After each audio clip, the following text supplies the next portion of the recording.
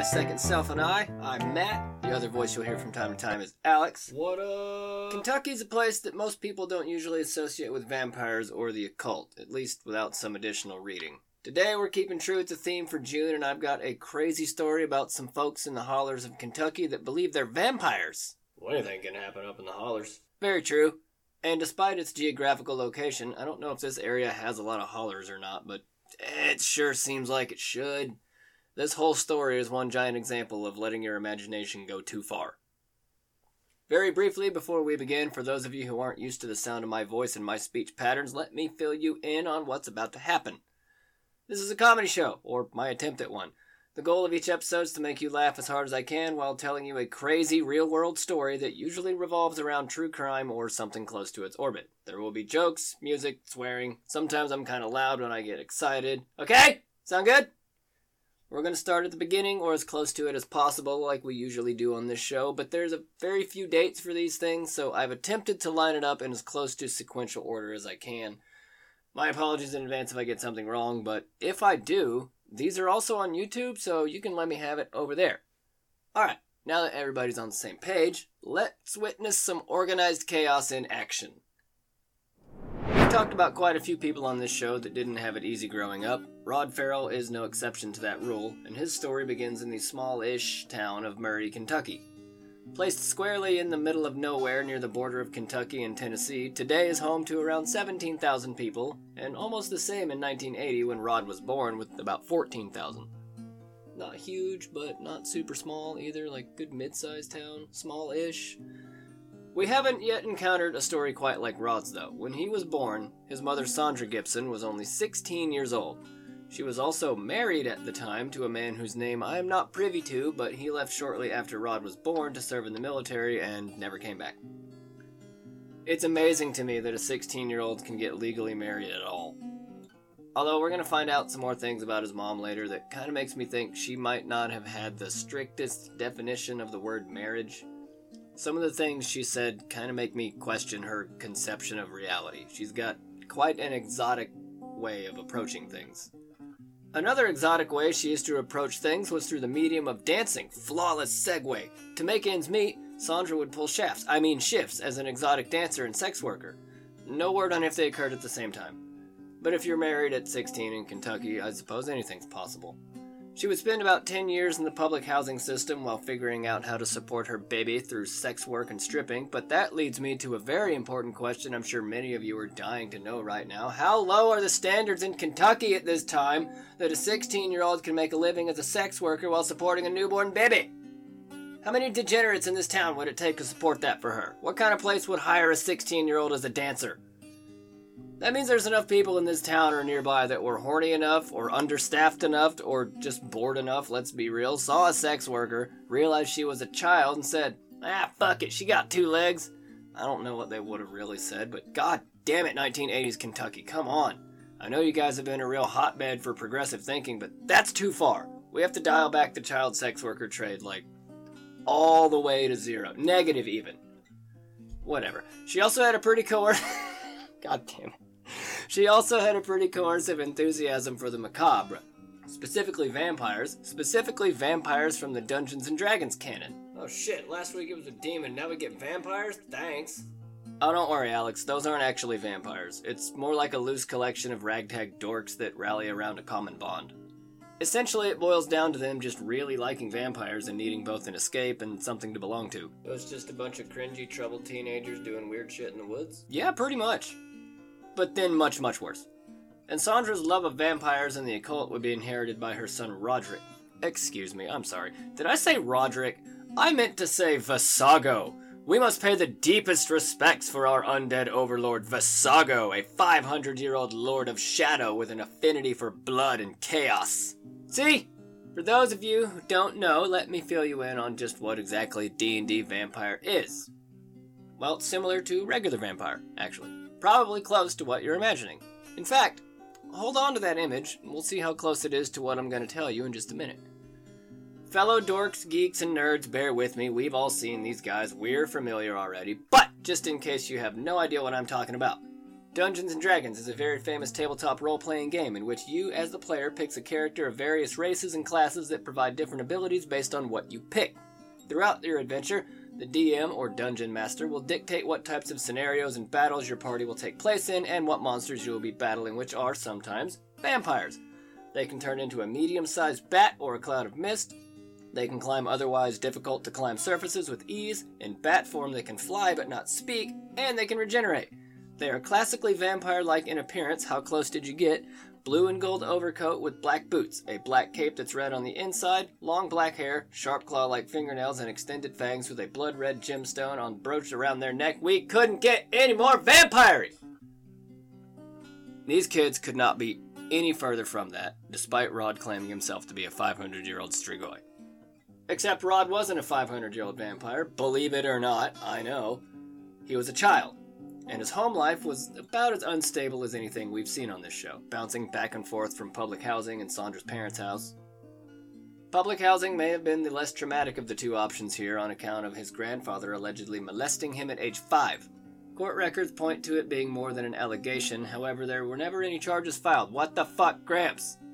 And if you did that to Rod, there's no telling what he may have done to Sandra, which, actually, that might explain a lot of her behavior later. I have a piece of a letter she wrote to someone later on in the story that's just jaw-droppingly perplexing. You'll see. As Rod grew older, his relationship with his mother became more and more complex and increasingly disturbing. In around 1990, Sandra's parents purchased a home in Eustis, Florida, and the family would make frequent trips there, going from state to state for housing purposes. That's an 11-hour drive. Holy shit. He was not a loner, though. In fact, he had quite a few people in his life that he would call his friends, including a girlfriend. Heather Windorf was one of these friends, and also the object of Rod's misplaced righteousness. He wanted to save her from the dragons that were her abusive parental overlords. They met while he was staying in Eustis, and she, like a lot of teenage girls, didn't want to listen to her parents about cleaning a room. An explosive firecracker of 16-year-old angst in full bloom. Get out of my room, Mom! I'm smoking cigarettes and doing vampire stuff! God! Fun fact, Visago once ran up an $850 phone bill making long-distance calls to Heather until Heather's parents put a stop to that shit. Which, of course, made Heather very angry. Jesus, you guys are so unfair! I'm just talking to my friend about vampires and music! You wouldn't get it! I hate it here! I want to leave! They're the worst parents ever! There's also Howard Scott Anderson, whom would be recruited by Rod upon his return to Murray, and it's right about then that he starts referring to himself as Visago.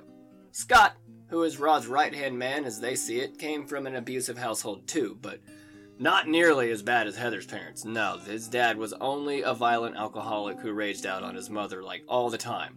He never did anything like going into his son's room without permission or canceling the phone service. I mean, who could ever bring themselves to be such a monster?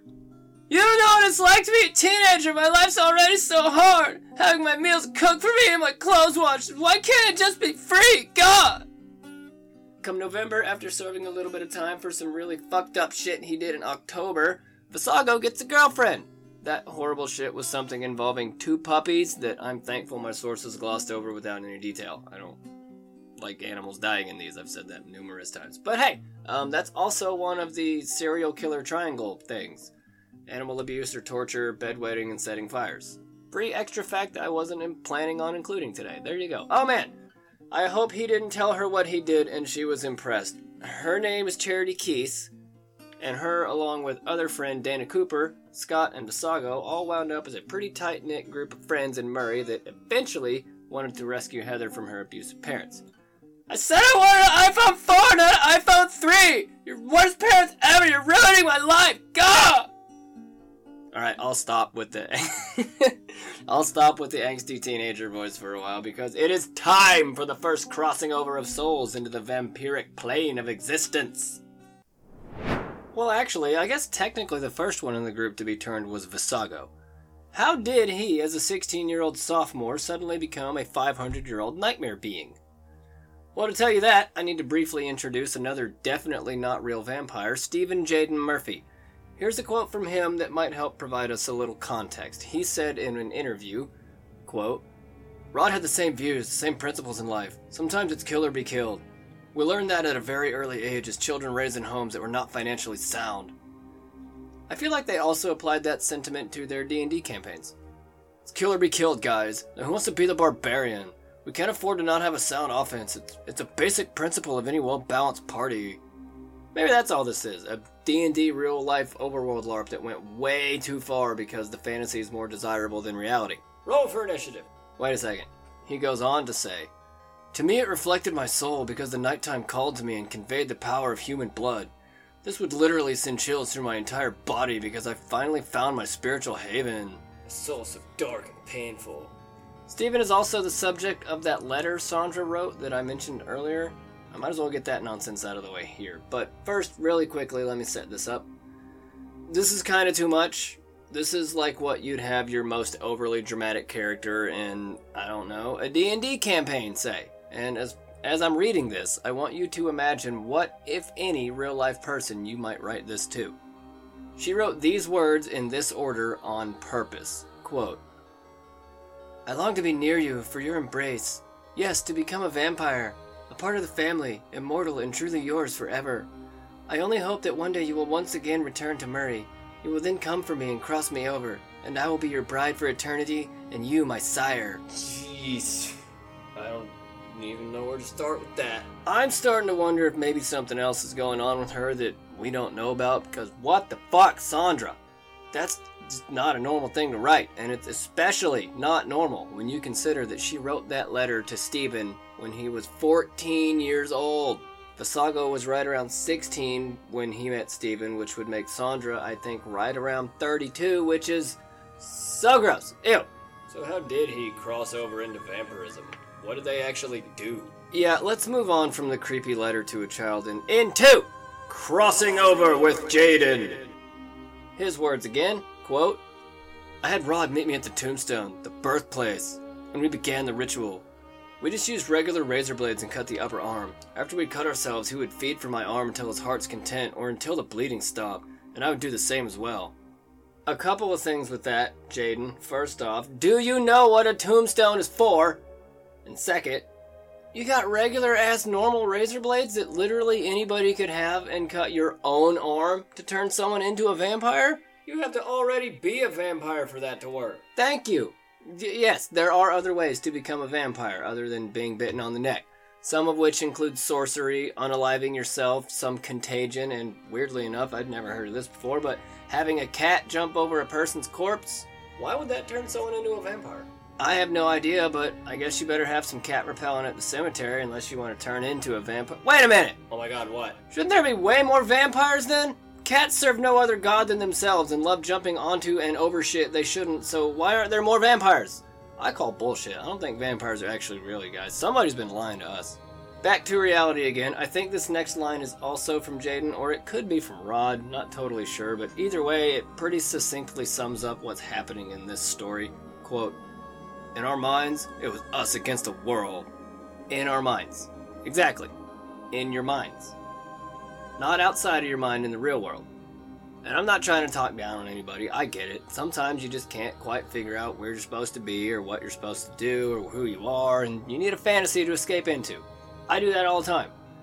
I have this recurring fantasy where I'm just sitting on the couch for hours on end watching random YouTube stuff, and it's called procrastinating, and it's awesome. But then I jump back into the real world and go back to being productive and helpful after a little while because I know what's real. Or at least I'm pretty sure I know what's real. Which in and of itself is fucking great. Everybody needs an escape or an outlet. Some kind of distraction from whatever life's thrown at them lately. Fucking go for it. But this story is what happens, or what could happen, when you reject the shared reality that we're all in right now. You, me, the car next to you, your coworker, the other car next to you. Okay, maybe not him. I don't know what he's doing. He should not be driving like that. What reality is he in? Please tell me that worked for at least one of you. And don't get me wrong, it's fine to fantasize and to have fantasies, perfectly healthy, normal actually. But you can't let it go so far as to lose sight of the real, actual flesh and blood world that we all live in. The one that has measurable consequences for your actions, whether you believe yourself to be justified or not. I have a question. Where would a bunch of kids that think they're vampires hang out? Oh, you're gonna love this. One of the more original names you can have for a vampire hideout. Deep in the woods of Murray, Kentucky, in the lands between the lakes, lies, apart from an almost Elden Ring reference, a dilapidated old piece of shit building, this one made of concrete. The last dilapidated old piece of shit building we had was an abandoned farmhouse in the Larry Eiler episode. If you haven't listened to that, go right after this. It's nuts. The gangly group would take to calling this place the Vampire Hotel. And it was covered in spray-painted graffiti and weird sigils and symbols, and in big capital block letters above the doorway, I guess you could call it a doorway, it says Vampire Hotel. So they spared no expense. I'm Visago, okay? I turned all of you and we're a family. I'm gonna make this place amazing. Just wait. No expense is spared. He might have not said that exactly. And what is the overall plan for the group, you might be wondering? Are we just gonna hang out and pretend for a few hours after school so Mom doesn't yell at me to clean my room? It was one full plate of spaghetti I forgot about under my bed. It's not that dirty. Go! Hey, I said I wouldn't do that for a while. That was Alex. I'm not sorry either. Well, they eventually wanted to end up in Nolans. They wanted to start a little vampire family there. Why? Nolans has more vampires per square mile than any other city, so this decision actually makes sense.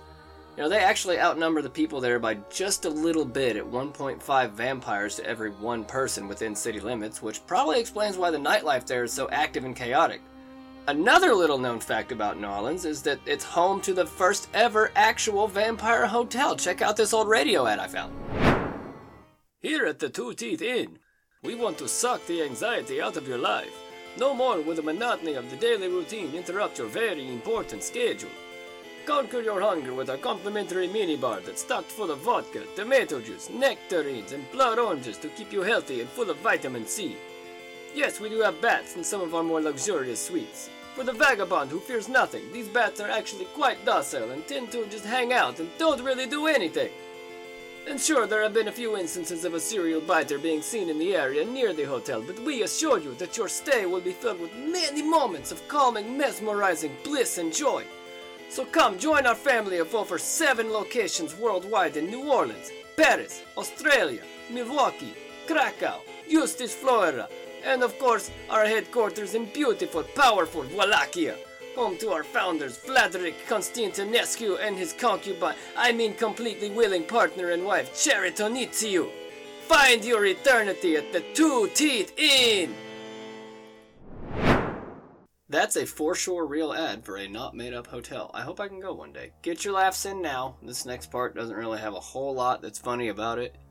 We're in Eustis, Florida now. Visago and the whole gang road tripped it down here on November 25th to pick up Heather and cross her over into the group.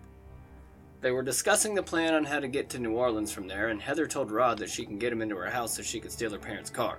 Psst. Ha! Rod! Don't call me Rod! It's Visago! Sorry, my lord. Why don't we just take my parents' car? They're probably asleep right now. You could just steal it. Oh, nice. That's a totally righteous move. Totally resonates with what my soul was thinking.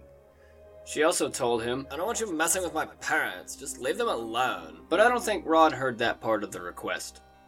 He dropped some LSD and proceeded with Scott over to Heather's house so they could steal the car, and here's what happened inside the house. This is pretty bad stuff. Rod and Scott entered the house through the garage where Rod saw and decided to pick up a crowbar. He said he picked it up just in case to defend himself, but I'm not so sure. Inside the house they find Mr. Windorf, Richard, sleeping on the couch. Oh, thank God, he's just asleep. She was right. I don't have to defend myself. I can just grab the keys and take the car and leave. But then he thought about it and said, you know what, actually, just in case. Rod takes the crowbar and starts violently bashing Richard Windorf in the head and face with it while he was asleep on the couch. Couldn't have been minding any more of his own business, doing nothing to deserve any of this. Didn't even know this kid. 22 times. Holy shit, dude, that's brutal. Soon after, that probably made a huge ruckus, which is what alerted Mrs. Windorf. She saw what had just happened and immediately threw her freshly brewed cup of coffee right in Rod's face. Java punch! This only seemed to anger Visago, the vampire king, but Rod didn't immediately attack. He was mad, but he thought about it for a second. This is a really fucked up quote from Rod. Buckle up. By that time, it was pretty obvious. I had blood on me and a crowbar in my hand. I was fixing to say, yeah, I want to have coffee with you, you son of a bitch and smartass. But anyway, that's when she lunged at me, because I was actually going to let her live. But after she lunged at me, I just took the bottom of the crowbar and kept stabbing it through her skull, and whenever she fell down, I just continually beat her until I saw brains falling on the floor, because that pissed me off. The first strike to the face was so hard that it actually severed her brain stem, killing her instantly, and then another 20 or so blows to and around her head just completely destroyed these poor people. It literally didn't do anything. What the fuck, man? He was napping on the couch and she was in the shower, which is also like everybody's two biggest home invasion nightmares. Oh, but hold on, these two aren't done being monsters yet. Rod had the crowbar, but Scott was there too watching this whole thing play out. Then they decide to do this. Here's another Rod quote. I really have no idea where the notion came from, but Scott and I just decided to kill them, so that's what we did. And in a childish manner, Scott and I ambitiously danced around his body before he was dead. Ugh. That's definitely not how anybody should go out. Two dipshit wannabe vampire posers break into your house while you're literally just existing comfortably, murders you and your spouse, then dances around your corpse before robbing you and stealing your car to drive to Louisiana to continue pretending to be dipshit wannabe vampire posers. It bears repeating. What the shit? The parents are quickly discovered just a couple hours later after Heather's sister Jennifer gets home from work. Imagine coming home from a long day at work. You're tired, probably hungry, and you just want to go eat and go to bed, but instead of that, you walk in the door to... You know what? Never mind. Actually, don't imagine that. Roll a 1 when you try to imagine that. It's not good. So where do we go from here? What's the jump-off point? What's next? Amazingly, they made it all the way to Baton Rouge, an almost 10-hour drive. And on November 27th, arrest warrants were issued for all of them. The next day, on November 28th, was when they were all arrested. It's also about then that I think Heather finds out what actually happened. Oh, what? Why are we getting pulled over? What happened? Visago, did something happen? What's happening? Tell me! What did you do? Rod didn't tell her anything about the murders and somehow concealed all the blood I'm sure he and Scott were soaked in for 3 days while trying to establish a vampire base camp. At the trial, Rod makes a complete spectacle of himself, sticking his tongue out and making weird statements like that he was actually going to, quote, ditch being a vampire. I thought you were 500 years old and an immortal. You can just ditch that and give it up? Huh? Okay. This is my favorite thing Rod says. He tried to claim that he was being framed. By who? Not another person in the group. Not another kid from somewhere else. No! An entirely different but still ragtag group of teenagers that also happen to call themselves vampires framed him for double homicide. Rod, no! There's no fucking way that there's two different vampire groups operating at the same time in the same area. Or maybe he's confusing his most recent D&D campaign with what's happening in the real world again. Maybe in the campaign, his party's being extorted by some shifty-eyed vampire. You must pay me 1,000 gold to cross the bridge, but I understand your position, and I'll sweeten the deal and throw in this scroll of healing. I have to make a living too, but the least I can do is make it worth your while. Well, what does the scroll do? Why shouldn't we just kill you instead? Sure, you could kill me, but then how will you ward off status effects? I'm a wizard. I can just cast spells. Oh, that's it. I'm flame striking this mother... Wait! I see your point. Wait. But with this scroll, you won't even have to use your own spells, leaving you free from worry forever, from being blinded, charmed, deafened, frightened, grappled, incapacitated, invisible, paralyzed, petrified, poisoned, prone, restrained, stunned, unconscious, or even exhausted, without even having to use your own mana. Very well. We accept. A wise purchase. See, I knew I saw something worthwhile in your party. Take care now. And the party successfully crosses the bridge and went along. You know what? I could actually use the XP. Dude! Alex, what the hell, man? He was cool. What? I leveled up. Trial starts for Rod on February 5th, 1998. He sort of caught everybody off guard because he actually pleaded guilty. His lawyers made a statement after saying, quote, he accepts responsibility and wants to live. Which is kind of unfortunate for him because a few weeks later he is actually sentenced to death, making him the youngest ever person to be placed on death row. For as heinous of a crime as he committed, we should definitely not be putting children on death row. He was 16 at the time of the murder and sentencing. Judge has a good line here. He says, quote, I think you're a disturbed young man. I think your family failed you, and I think society failed you. Which is kind of true. His mom, being how she is, didn't do him any favors, and the rest of his immediate family doesn't seem to help either.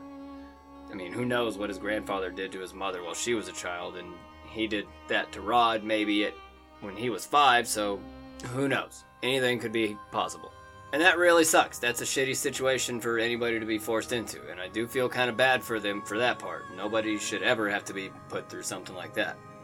But when you get to the point of hurting another person or writing lewd letters to 14-year-old boys when you're 32, you've taken it too far and need some extra help or guidance or something. But, putting other people down is not the answer. So what happened to everybody else?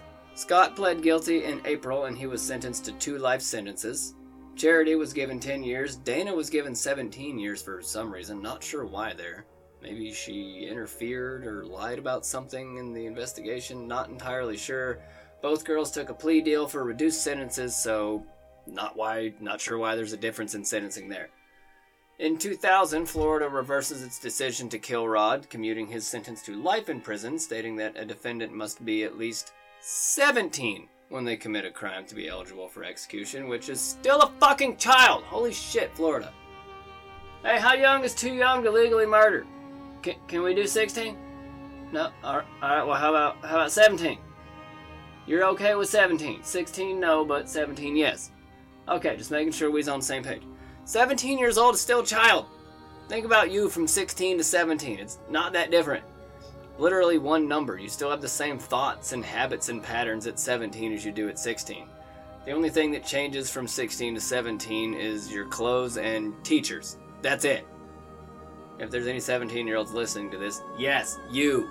Directly you. You're basically legally an infant until you turn 18, which is still not that much different from 17, except you suddenly have rights and can vote and make choices, but your brain is still basically the same brain as from... Fucking never mind. Let's just move. I'll never get out of this loop if I don't keep going. My point is, we shouldn't be executing children, alright? There, I said it. Rod also tried to have his life sentence reduced in 2020, but another judge told him to fuck right off and that Rod is, quote, irreparably corrupt. Yeah. So you can just go ahead and stay put.